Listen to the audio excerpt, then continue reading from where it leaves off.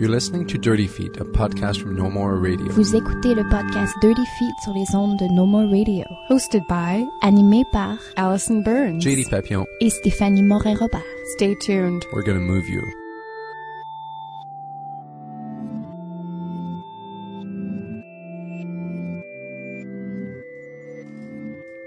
So it's been a crazy week in Montreal. We've been exploring so much dance and movement and all the rest, in particular at the Montreal Fringe Festival. Been running around seeing a lot of shows. You may have seen the updates on our Dirty Feet Twitter feed. So there's lots of dance and movement at the Fringe this year, and we went out to see as much of it as we could. Congratulations to Heather Lynn McDonald, who won the Bouche DC Outstanding Choreographer Award at this year's festival. For her work, it was called Running for Home, and it was featured in Garden of Knives by Travail Rouge. We actually had her on the podcast last week for a roundtable about dance at the Fringe. Of course, we're going to be doing a little Fringe tour, Stephanie and myself, this summer. So we will keep you updated with Fringe dance across Canada when we have the opportunity to. So that's our wrap up on Montreal Fringe dance this year. And there's other stuff going on this week. It's not just Fringe, believe it or not. It's a big city. And JD had the opportunity to check out the Quartier Danse kind of season launch. Is that fair to say season launch? Yeah, it's the programming launch, I guess. I mean, since it's a short-term festival going on from September 12th to 20th this year, it's kind of a season along 8 or 9 days. But yeah, the programming launch was super interesting. Basically, there's, for people who don't know, it's a smaller festival that has a few big-time choreographers in it, but it's a lot of emerging artists also. And it's split into 2 parts, with the indoor programming and the outdoor programming. For the festival launch this past week, it was just the indoor programming that was announced, so nothing yet about the outdoor shows, which are free. The indoor programming, there were a few highlights which I'd like to mention. The festival is known especially for its series of hybridity and emergence shows. So those ones are really for emerging choreographers. Every year there's a bunch of people who show works at that you end up seeing again at Vue sur la Relève, at Tangente, and at other venues such as these. And this year, a few of the shows a few of the choreographers that are presenting as part of the hybridity and emergence series that I'm excited about. There's Anne-Fleur de Rochambeau, who's already presented work at the festival there before, who's presented as part of Vue sur la Relève, of Bouche DC. She's presenting a duet on 2 guys this year, so I'm super excited about that. Very little was shown of what she's presenting, but so far it looks interesting. There's Elizabeth Switch, also, who's presenting work, a duet with a man and a woman from LADMI. And she actually was on the show. She was here for last year's Fringe. She was on the show with us. So these 2 will be part of the hybridity and emergence series. There's also the Ballet Jazz de Montréal, who are presenting a new work choreographed by the dancers. And as part of the more, established choreographers, there's a collaboration between Alex Dufresne and Dave St-Pierre called Limbus, and which will be exploring mostly stuff related to Christianity and religion. So it will be going through the different sacraments. So that should be interesting, especially since Dave St-Pierre's vision is always, a bit skewed and on stuff like traditional imagery. So that should be interesting. And there's also the one that I'm most excited about, which is by Nir de Wolf, who is an Israeli-born choreographer established in Berlin now. The piece is called Dancing to the End. And this one I'm not even consenting because very little was shown of it. But what was shown, the imagery in it was just very striking. So I'm super excited for that one. So just to remind people, the festival will be going from September 12th to the 20th. It's called Festival Quartier Danse. It's the 12th edition. So you can see the programming for that on quartierdanse.com. And now let's move on to our guest for today. He's coming to us from the Montréal Complètement Cirque Festival. He's actually part of the OFF Montréal Complètement Cirque Festival, which is, I think it's the first time that they're doing an OFF edition. And it's especially for this work that they're actually doing something like this, because it's unlike most of the stuff that they show, it's not going to be high up in the air. It's not going to be presented in traditional venues or even outdoors. It's going to be presented in an ice skating rink. And so our guest today is Alexandre Hamel, who's part of the company Le Patin Libre. So that's what they call it, contemporary ice skating. So it's a more contemporary version of ice skating. And he'll be talking to us about their show that's coming up at the beginning of July.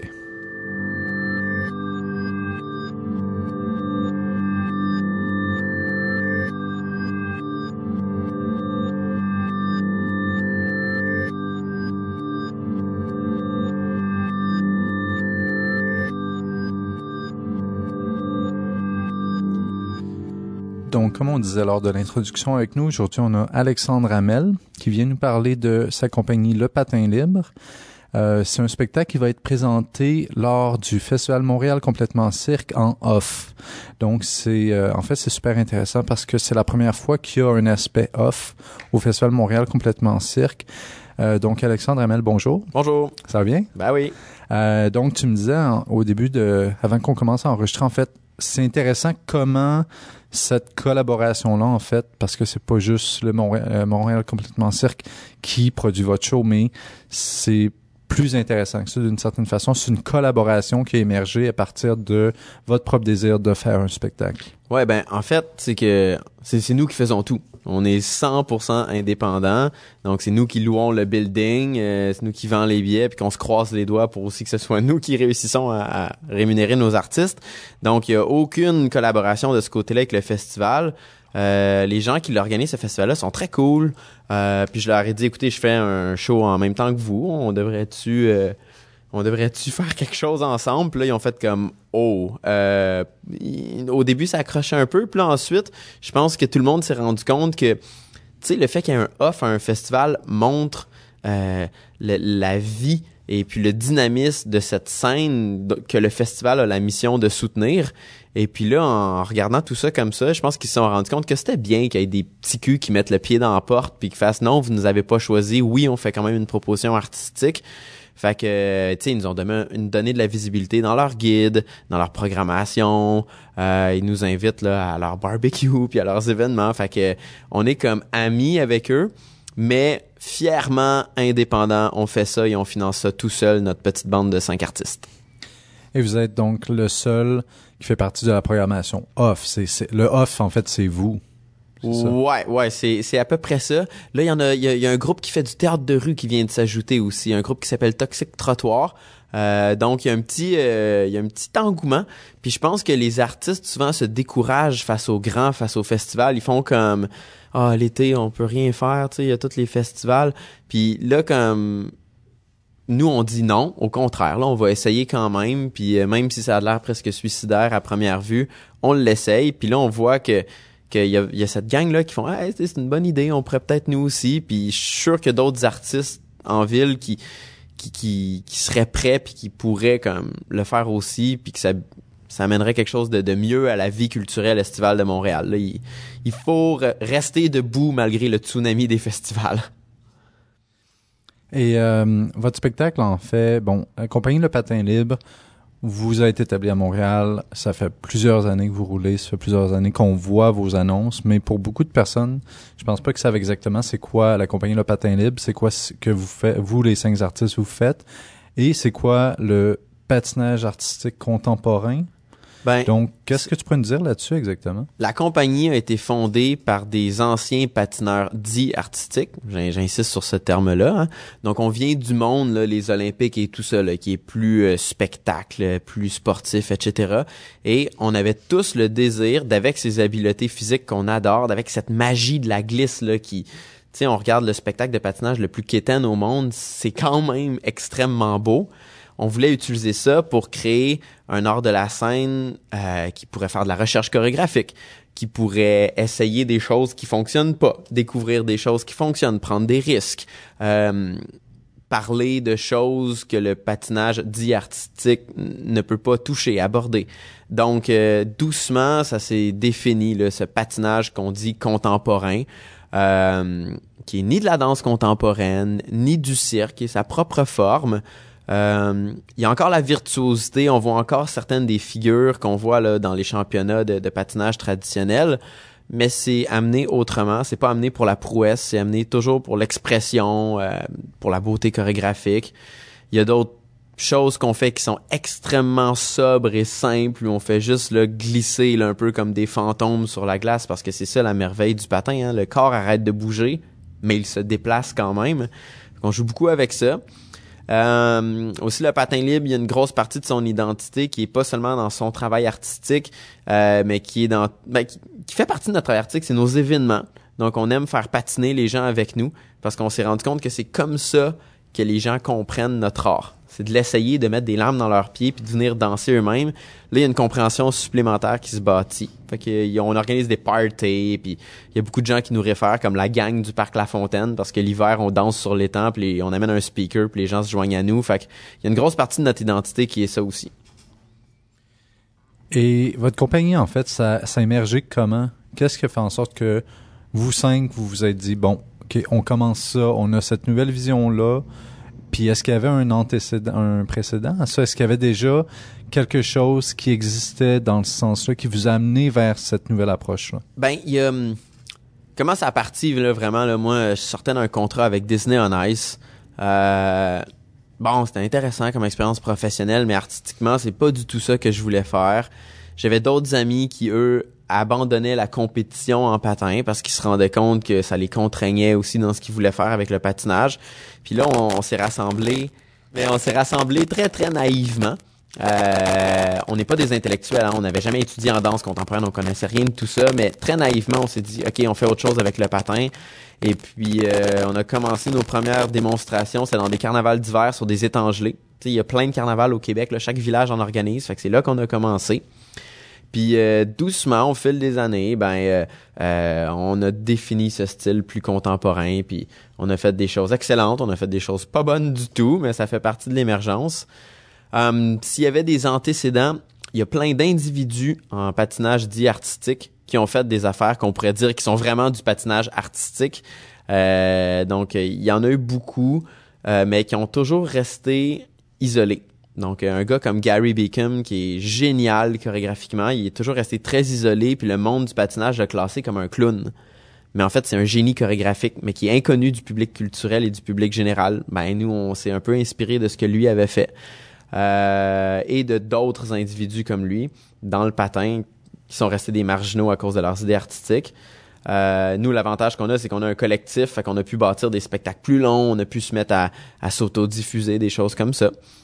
Puis l'autre antécédent, c'est notre découverte de la danse contemporaine et du cirque contemporain.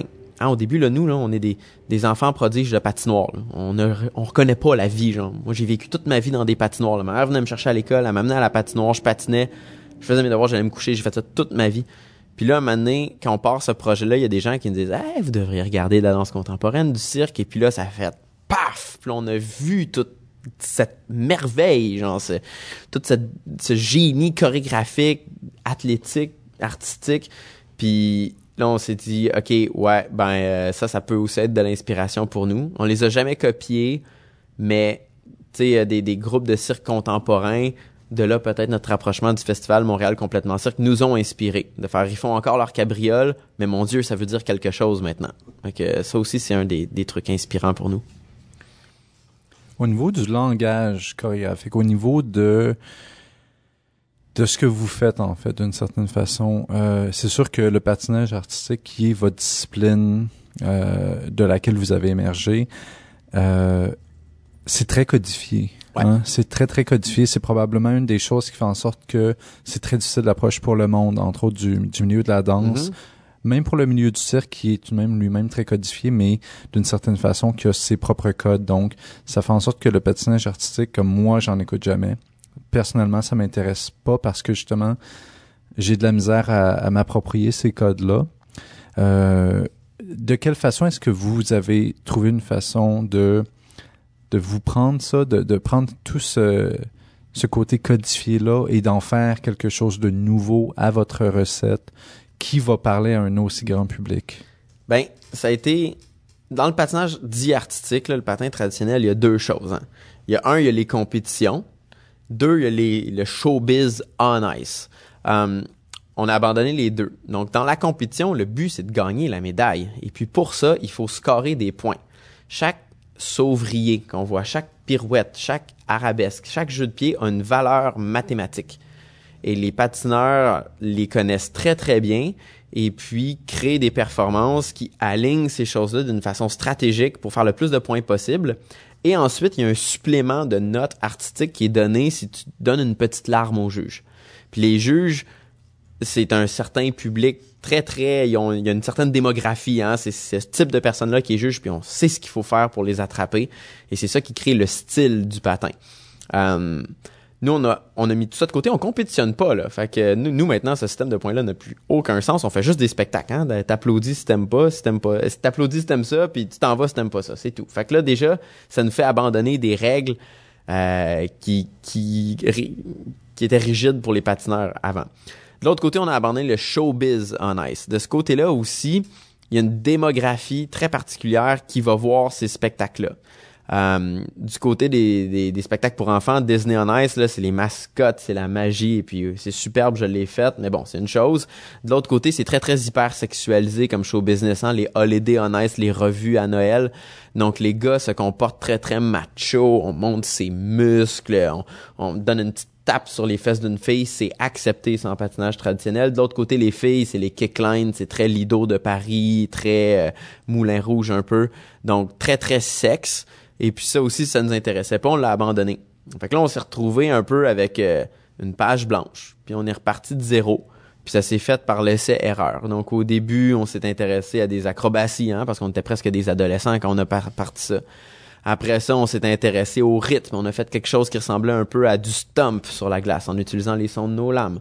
Puis là, après ça, au moment où on s'est mis à faire des longues résidences de recherche, là, ça s'est vraiment purifié. On s'est rendu... La question qu'on s'est demandé, c'est qu'est-ce que nous pouvons faire que ni les danseurs ni les acrobates de cirque peuvent faire. Puis ça a été une question difficile pour nous.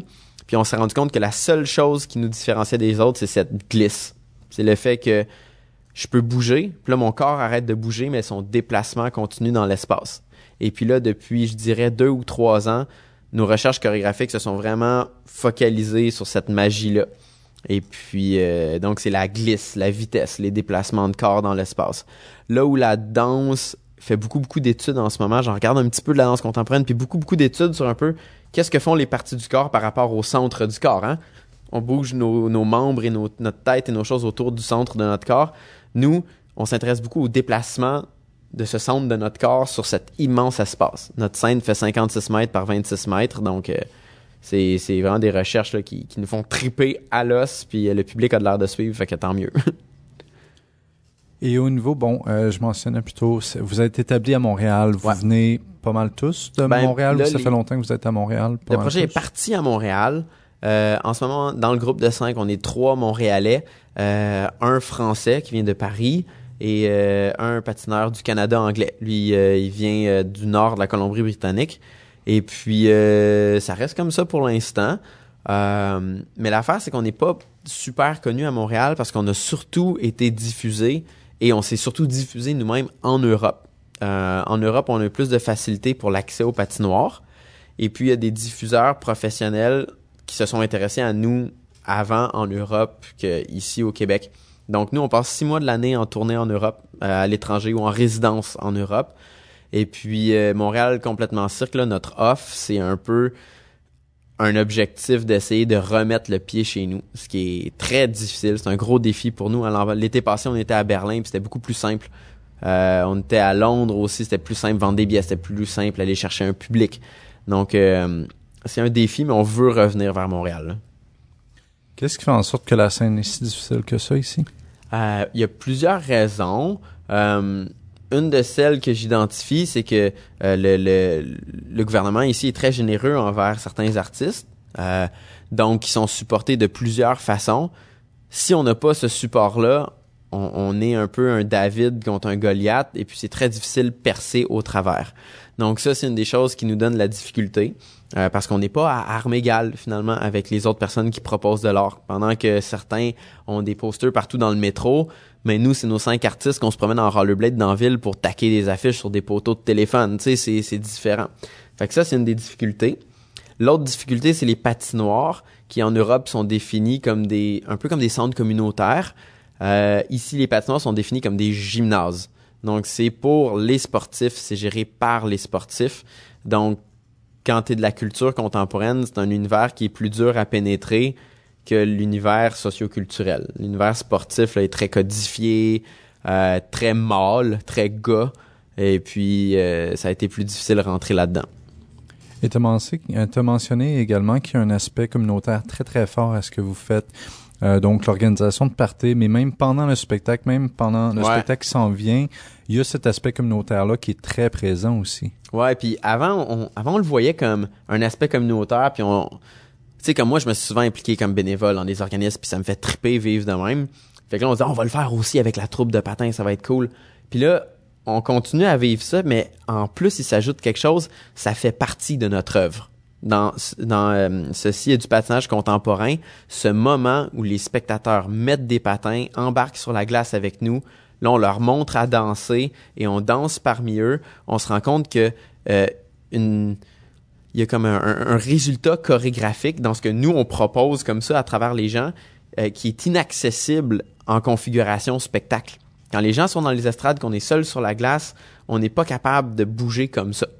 Et puis là, dans ceci du patinage contemporain, ce moment où les gens viennent sur la glace, c'est non seulement pour qu'il y ait du plaisir, puis c'est amusant à patiner, puis tu sais, faire bouger les gens, c'est extraordinaire, mais c'est aussi qu'ils ont accès à un travail chorégraphique qui est uniquement accessible quand nous, patineurs professionnels, on est libérés du rôle traditionnel de l'artiste professionnel.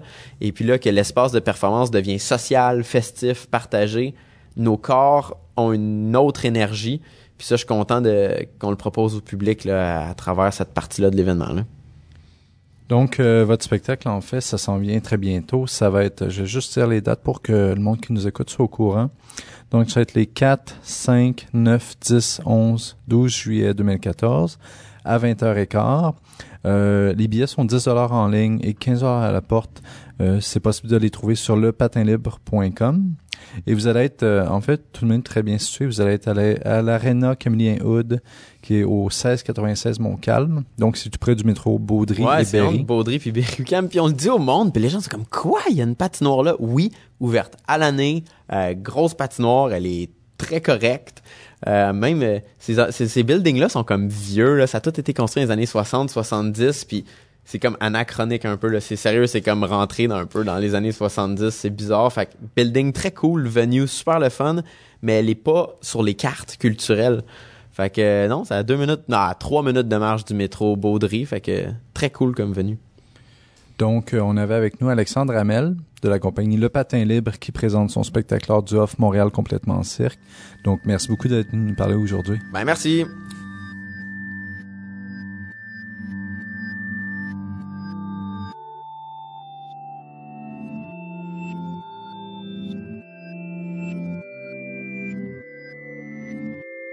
Dirty Feet is recorded every week at the Montreal Improv Theatre. Check them out at montrealimprov.com. Dirty Feet est produit et animé par Produced and hosted by Allison Burns, JD Papillon et Stéphanie Morin-Robert. You can find out more about our show at nomoreradio.com, follow us on Twitter at Dirty Feet, and find us on Facebook at Dirty Feet Podcast. Vous pouvez écouter tous nos épisodes sur notre site web ou Vous pouvez vous abonner également sur iTunes à notre podcast. Listen to past episodes on website or subscribe to the podcast on iTunes. While you're there, be sure to give us a rating and or leave a comment to help us spread the word. Tune in next week for a whole new show.